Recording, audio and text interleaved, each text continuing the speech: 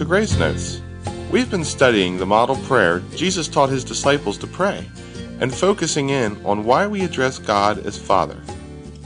The word Father is defined as nourisher, protector, and upholder.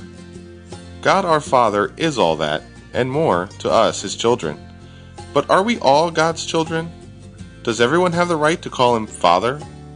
Stay tuned as we look into this question. Be prepared to write down all the scripture references. You'll want to review them afterwards.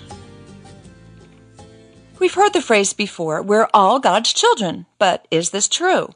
To answer this, let's consider this. What gives someone the right to call his or her earthly father that name? It's easy. They were either born or adopted into the family. We wouldn't think of calling someone else's father, much less expect them to treat us like one of their own children, and we shouldn't expect that of God either. Just because we're made in God's image and likeness doesn't mean we're of the same bloodline. God is holy, and our blood is tainted by sin. In fact, we're born that way, as a result of what the first humans, Adam and Eve, did in the Garden of Eden. Almighty God was their father, but when they yielded to temptation from Satan, they sinned against God, and Satan took over the role. Romans 5:19a describes this. Through the disobedience of the one man, that's Adam, the many were made sinners, that's us. As a result, human beings do not naturally choose to have God in their lives. Romans 3:10a says, "There is no one righteous, not even one. There is no one who understands, no one who seeks God." Many Jews of Jesus' day considered themselves to be righteous because they were descendants of Abraham and had the law. In John 8:38 through 44, they contended that they were automatically children of God. Jesus responded, "If God were your father, you would love me, for I came from God and now am here. I've not come on my own, but he sent me. Why is my language not clear to you? Because you're unable to hear what I say. You belong to your father, the devil, and you want to carry out your father's desire. He was a murderer from the beginning, not holding to the truth, for there is no truth in him. When he lies, he speaks his native language, for he is a liar and the father of lies. Yet because I tell the truth, you do not believe me." Wow, what a put down for these great Bible scholars and followers of the law. So does that mean that God is no one's father? No. Let me explain using scripture. Read Romans 5:19 in its entirety. Just as through the disobedience of the one man, that's Adam, the many were made sinners, that's us. So also through the obedience of the one man, that's Jesus, the many will be made righteous. 2 Corinthians 5:21 confirms that. God made him who had no sin to be sin for us, so that in him we might become the righteousness of God.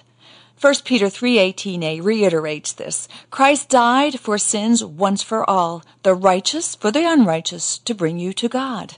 Another helpful passage is Romans 8:1 through 4. Therefore there is now no condemnation for those who are in Christ Jesus, because through Christ Jesus the law of the Spirit of life set me free from the law of sin and death.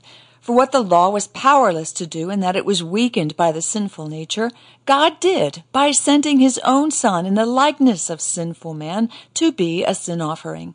And so he condemned sin and sinful man in order that the righteous requirements of the law might be fully met in us, who do not live according to the sinful nature, but according to the Spirit.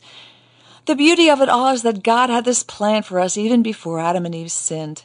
Ephesians 1:4 through 7 says, "For he chose us in him," that's Christ, "before the creation of the world to be holy and blameless in his sight. In love he predestined us to be adopted as his sons through Jesus Christ, in accordance with his pleasure and will, to the praise of his glorious grace, which he has freely given us in the one he loves. In him we have redemption through his blood, the forgiveness of sins, in accordance with the riches of God's grace." Okay then, does this mean, since Jesus paid the price for forgiveness and a righteous position before God, that we are all automatically God's children? No. We have to be joined to Christ for our blood to be cleansed, and then we're adopted by God. Notice that the phrase "in him" was repeated in most of the verses we just read. Continue reading verses 13 and 14 of Ephesians 1, and we'll see how we can be in him. It reads, "You also were included in Christ when you heard the word of truth, the gospel of your salvation. Having believed, You were marked in Him with a seal, the promised Holy Spirit, who is a deposit guaranteeing our inheritance until the redemption of those who are God's possession, to the praise of His glory.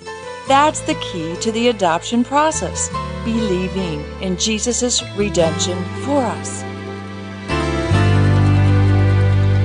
The jury was in, the verdict was sure.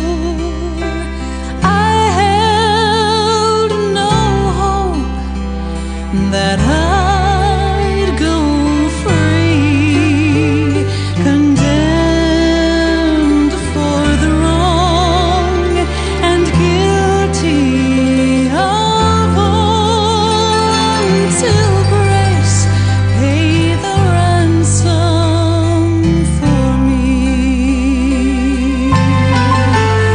When grace stepped forth to take my place, darkness was broken and sin was erased in the midst of the shame that I had to face. With love, God's grace stepped forth in my place.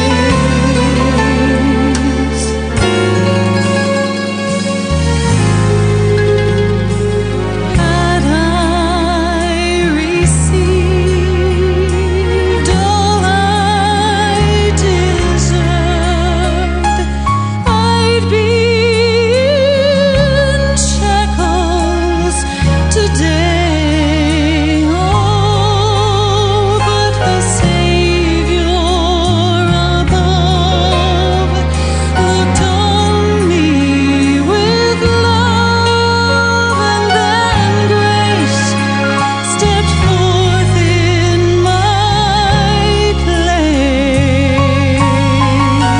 When grace stepped forth to take my place, darkness was broken and sin was erased in the midst of the shame that I had to face.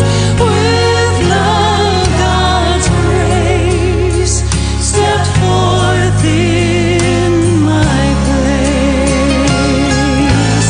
In the midst of the shame that I had to face, with love, God's grace stepped forth in my place.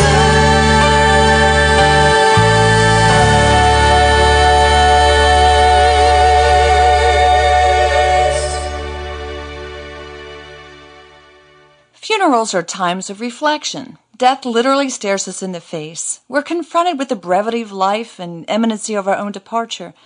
I recently attended a funeral for a dear 10-year-old girl. The minister gave an eloquent eulogy, perfectly depicting the character of little Katie, who loved Jesus. It was the perfect time to present the fact that if we want to see Katie again and enjoy what she's enjoying, we must become part of God's family. I was excited when he began to share what Jesus said in John 14:6, "I am the way, the truth, and the life." But he stopped there. He left off the rest of the verse, which says, "No man comes to the Father but by me." By leaving this part of the verse off, he was sure not to offend anyone, because he was basically saying this was his opinion. He didn't use the whole counsel of Scripture that declares Jesus to be the only way, and in doing so, he watered down the message and possibly misled the seekers. Believing and confessing that Jesus died on the cross, paid the penalty for our sin, and rose again is the only way we can be saved from condemnation. When we accept this truth into our hearts, we can claim the verse 1 John 3:1. How great is the love the Father has lavished on us, that we should be called children of God, and that is what we are. The love of God is greater far than tongue or pen can ever tell.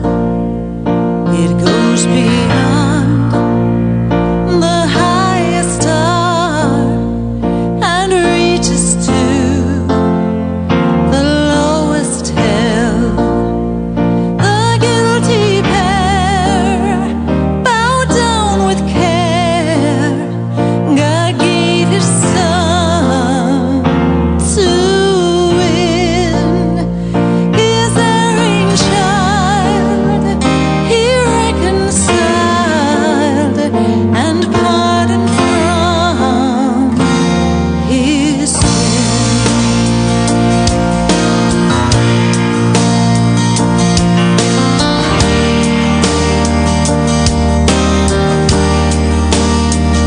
Could we with ink the ocean fill, and o'er the skies of parchment made, o'er every stalk on earth the quill, and every man a scribe by trade, to write the love of God above would drain the